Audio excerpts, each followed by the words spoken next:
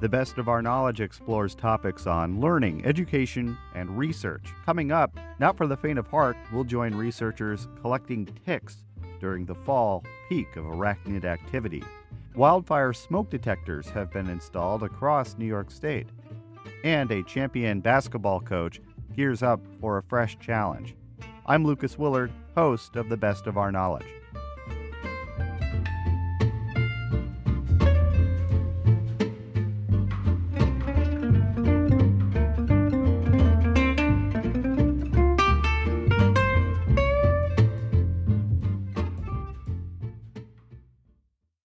You're listening to The Best of Our Knowledge. I'm Lucas Willard.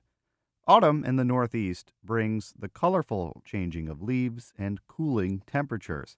It also marks the high season for tick activity, a source of concern and anxiety for hikers, dog owners, and those who would otherwise enjoy the great outdoors. One biology class from New York University traveled upstate to participate in a long-term study of arachnid activity. The Best of Our Knowledge's Jody Cowan brings us more.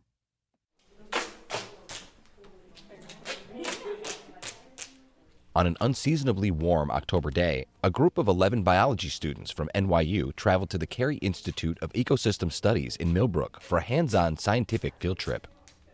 Pulling strips of duct tape to seal openings on their protective jumpsuits, the students prepared to head out for a day of tick collecting. The students are looking for the adult ticks that were born in the spring. NYU Environmental Studies professor Mary Killalea says this time of year poses the highest risk of coming into contact with ticks, and for the class's needs, the greatest chance of collecting them. So the end of October, early November is when adult ticks are most active. So this is a good time for us to go out and collect them. It also works well with our semester because we now have the second half of the term to do the type of data lab work that we want to do and analyze the data. Killalea has published work with the Carey Institute on Lyme disease and tick ecology. At NYU, she and her colleague, Nikolai Kirov, a professor of biology, created the upper-level undergraduate course From the Bench, Disease Ecology. As part of the course, the students are participating in a semester-long research project focused on Lyme disease, an illness that is transmitted through tick bites. This fall marks 10 years that NYU students have been coming to the Carey Institute for the disease ecology course.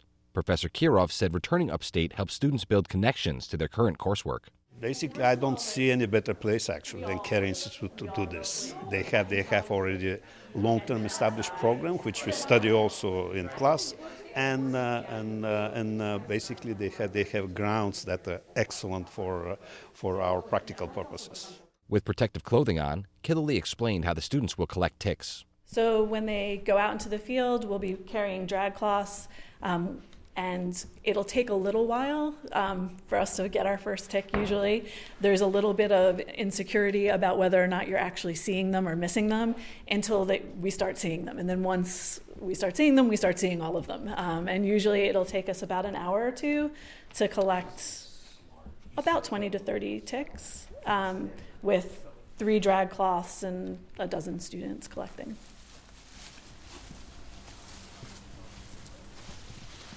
The students split into 3 groups, equipped with a corduroy drag cloth, tweezers, and pockets full of specimen-collecting vials. After about 5 minutes of searching, the first tick is located. Using tweezers to pull the tiny parasitic specimen from the drag cloth, student Olivia Hsu takes note of the tick's color to determine if it's male or female before dropping it into a vial.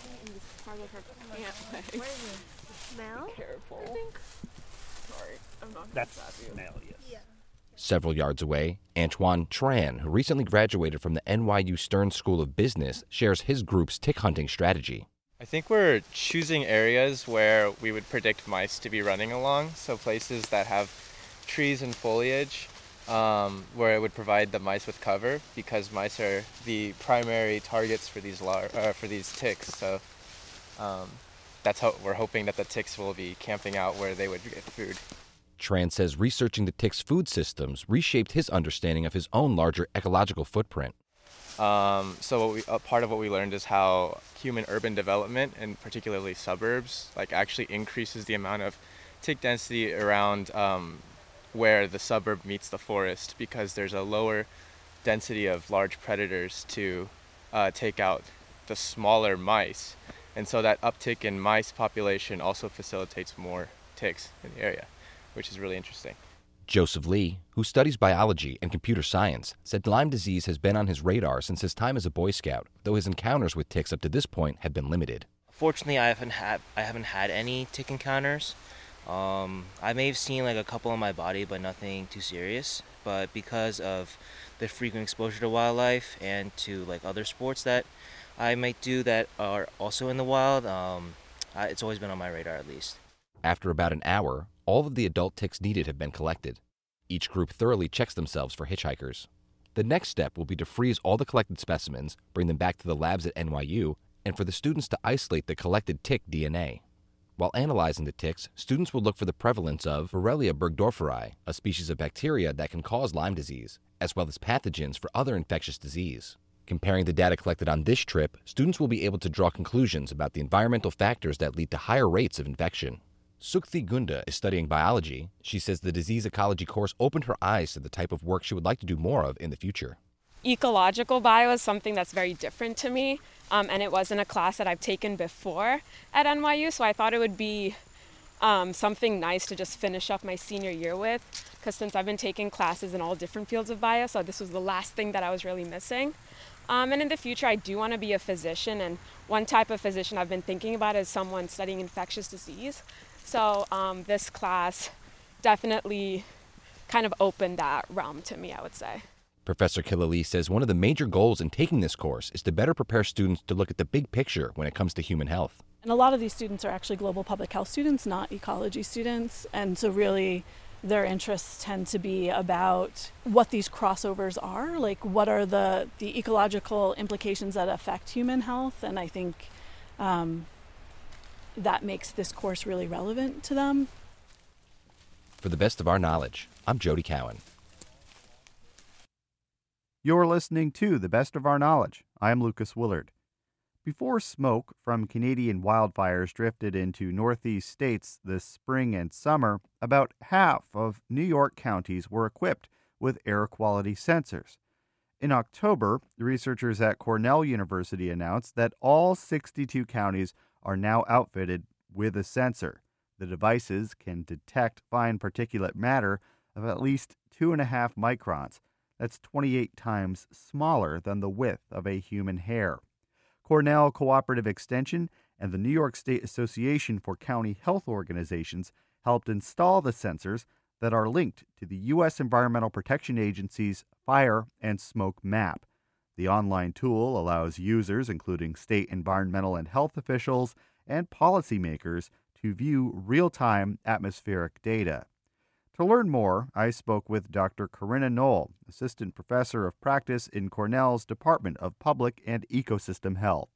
Yeah, so kind of observing, we saw that over half the counties, or near half the counties in New York State did not have air quality sensors prior to this summer. And so this initiative has really worked to fill those gaps. So what can you tell me about this wildfire smoke? This past summer, there were days where it seems foggy almost, or misty. It's hard to see the horizon. The sun looks funny. But what makes wildfire smoke different than, say, a campfire smoke in your backyard? Yeah, so I think one thing is it's definitely more noticeable, right? It's not isolated. You can actually see it, and if it's really bad, you can smell it. So wildfire smoke has been shown to be actually more harmful than other types of pollution, and that is mainly due to, or it's been theorized to be, if you think about the type of things that are burned in a wildfire, right? It's electronics in people's houses. It's old building materials. So this is in contrast to like a campfire, the smoke from a campfire where you're just burning wood. And so, we should be concerned about wildfire smoke. It definitely presents a hazard that could potentially be worse than typical air pollution that we experience. Now, I wanted to ask you about particle size. So if I'm in a state a few hundred miles away from fires that may be, in this case, burning in Canada, do the smaller particles of the wildfire smoke actually travel farther? I don't know about traveling further, but the smaller particles are more harmful because it's thought that, you breathe it in and then they affect the body in different ways as compared to those larger particles. And so when we're talking about wildfire smoke, we're mainly concerned with particulate matter of around 2.5 microns and potentially even smaller. The wildfires of 2023, I think, were surprising to a lot of people in an area of the country that normally doesn't experience such large smoke plumes so regularly. The sensors are now installed, so you must be worried about future similar events. Yeah, we definitely are. I mean, we see this project as kind of preparing us for this next time that we get wildfire smoke waves. Unfortunately, we think that these waves are here to stay, and future years we are going to have similar problems. At least now we have some data that can inform local decision making, either from public health or other agencies that are involved in kind of the response to this. And hopefully it will also help us more on that local level to be able to inform consumers, citizens, when there are issues in their area that they should be worried about. So Cornell was able to help New York get sensors in every one of its counties, but I'm sure that's rather unique. Most states don't have wildfire sensors in every county. Yes, I think that's true. Based on what we've observed on that EPA's wildfire and smoke map, which is actually nationally, if you look at that, you can definitely see gaps in air quality sensors across the United States. So I think there is work to be done on more of a broader level to make sure that we're being able to capture and provide in a real-time manner high quality air quality data specific to wildfire smoke. Now, will these sensors be running 24 hours a day, 365 days a year? That is the goal. So partners, Cornell Cooperative Extension partners in each of the counties have installed these sensors, and they're connected to a power source, also connected to Wi-Fi. So basically they are providing real-time data that basically automatically gets uploaded and connected to that EPA's wildfire and smoke map. And this will provide kind of continuous monitoring, barring any major issues. Dr. Corinna Knoll is a researcher at Cornell University. You can view real-time wildfire smoke and air quality data at airnow.gov. For the best of our knowledge, I'm Lucas Willard.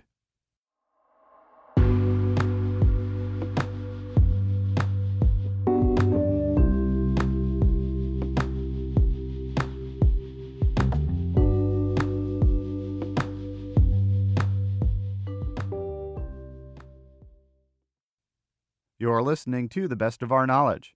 It's time to return to the court. It's college basketball season. The College of St. Rose, a private liberal arts college in Albany, New York, begins the new season with a new women's basketball coach. As Ian Pickus reports, the champion coach is gearing up for a fresh challenge.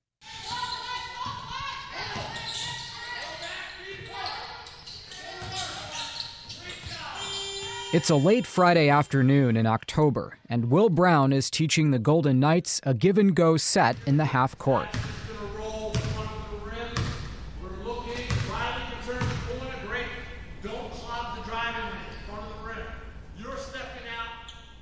They run the play again and again, with different groups of 5 practicing the timing and getting the ball into the lane.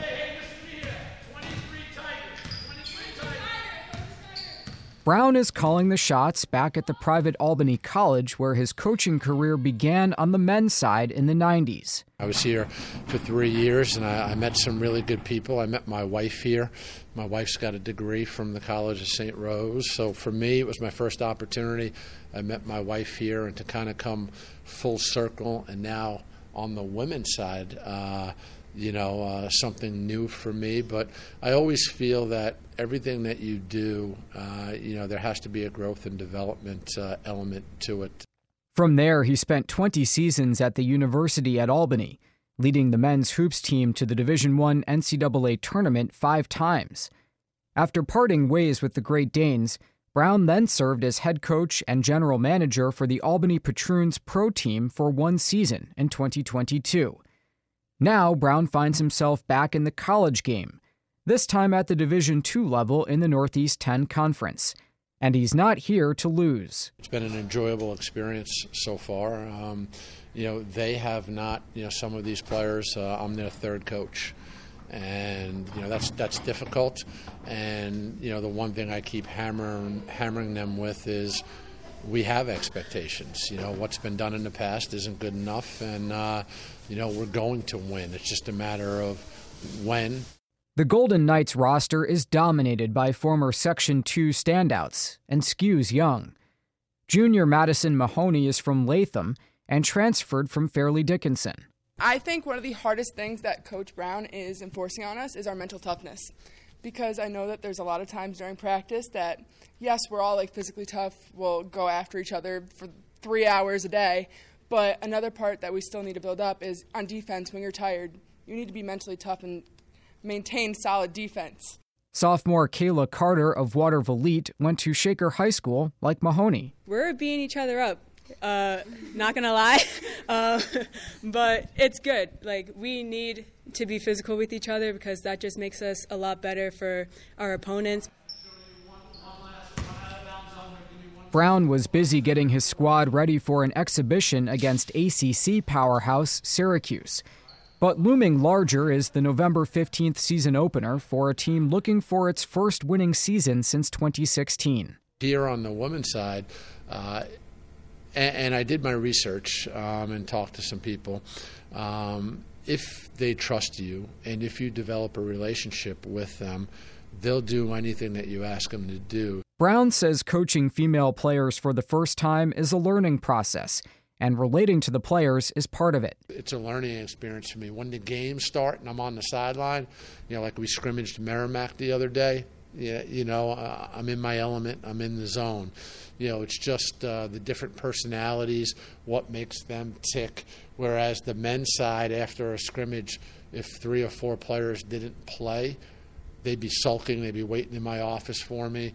3 or 4 players don't play here in the scrimmage. They don't say a word. They're happy. They're coming in my office like, hey, all right, I didn't play. Hopefully I play next game. St. Rose's first home game is November 21st against Assumption. Reporting from Albany, I'm Ian Pickus. This is The Best of Our Knowledge. I'm Lucas Willard. As more colleges and universities are making courses in STEM, science, technology, engineering, and math a priority, one university is also bolstering its efforts to help students retain their education in complex subjects. The University at Albany is opening new tutoring hubs to help every student stay on track. The Best of Our Knowledge's Samantha Simmons has more. Learning Commons will serve as a one-stop shop for students looking for peer tutoring and supplemental instruction. This one, it would just be this chart. Students can meet with peer tutors up to 3 times a week, online or in person. Chemistry professor and associate vice provost for Learning Commons, Robbie Ann Musa, says the new center could combat high attrition rates. We learned that if you can pair these tutors with up to 10 students for a particular course over the entire course of a semester, the end result is this dramatic increase in persistence, which means the students don't drop the course, and also graduation rates ultimately for STEM majors. STEM students make up roughly 2,900 of the more than 13,000 undergraduates at the university. A college spokesperson says attrition rates for STEM majors who re-enroll in non-STEM programs is disproportionately higher for those from underrepresented backgrounds. The new center is located between the lecture center and the main library. A space within the library is divided from a group study area and has whiteboards and private study rooms where students, tutors, and groups can meet. Housed within the Learning Commons is the Center for Achievement, Retention, and Student Success in the Excellence in STEM program.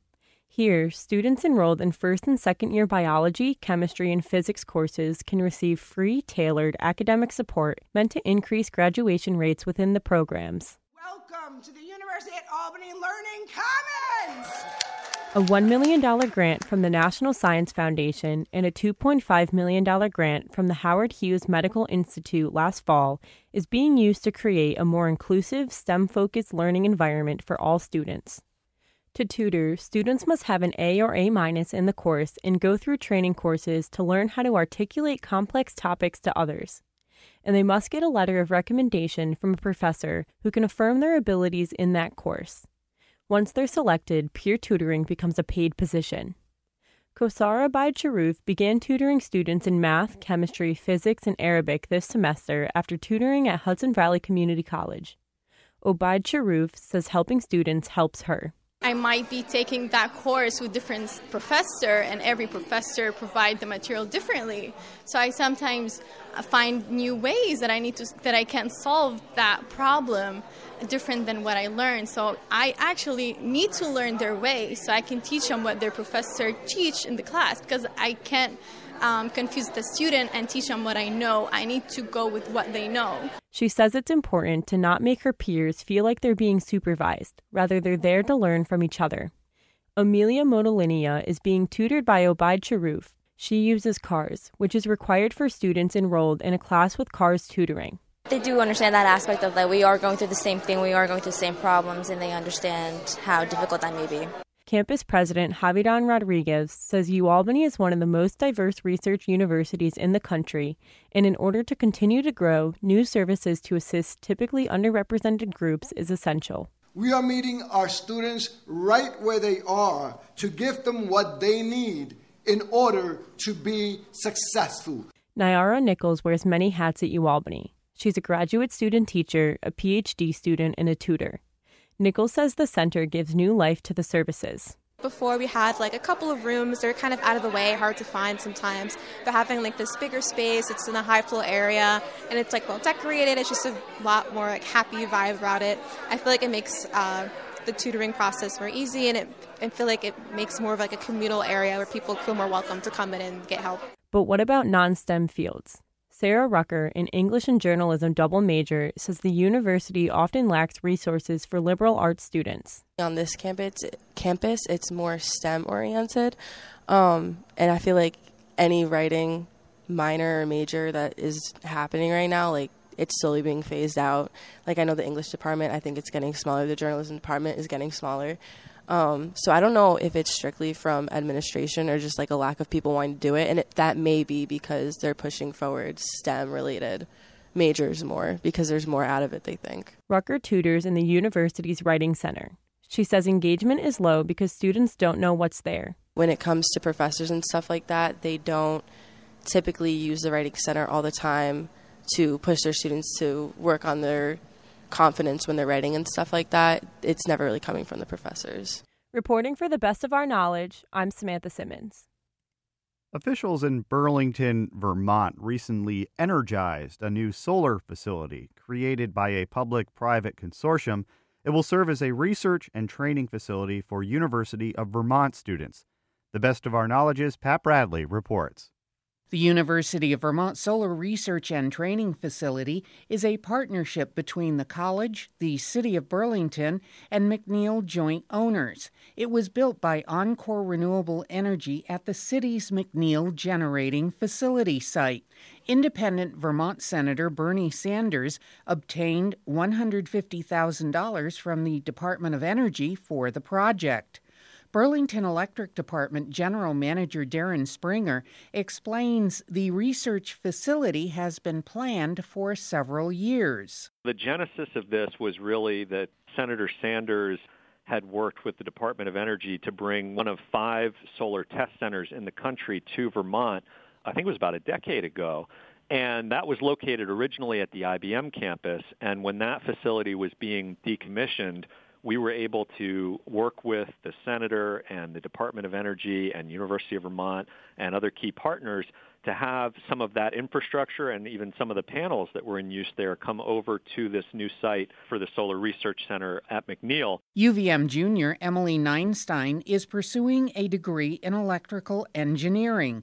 She says a lot of the research that is currently done is based on simulations and models, and she's excited to start hands-on research. So we do a lot of math, we do a lot of coding, and all of that is really great, and we've been able to accomplish a lot with that. But to be able to have a real site where we can get Vermont data is really exciting and will open up a lot of opportunity for us to explore some new research questions.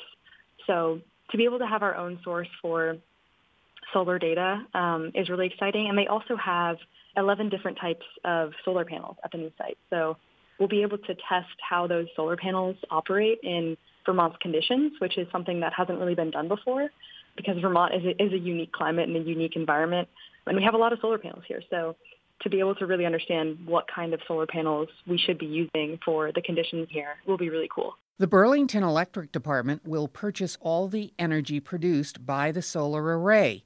Springer says it's only expected to produce enough energy to power about 11 homes, noting the purpose of the facility is research. This isn't necessarily a significant amount of energy production relative to our overall use, but it is still going to produce some solar energy that we will purchase and benefit from, as it also serves as a research hub. We really do have a vision for that entire plant site as being something more like an innovation hub. Obviously, we produce an important renewable energy resource with the McNeil wood chip plant, but we're also working on ways that we can utilize that differently, like with district energy, make that more efficient. This is an opportunity to do really interesting work with UVM on workforce training, on solar research. We see future opportunities at the plant as well.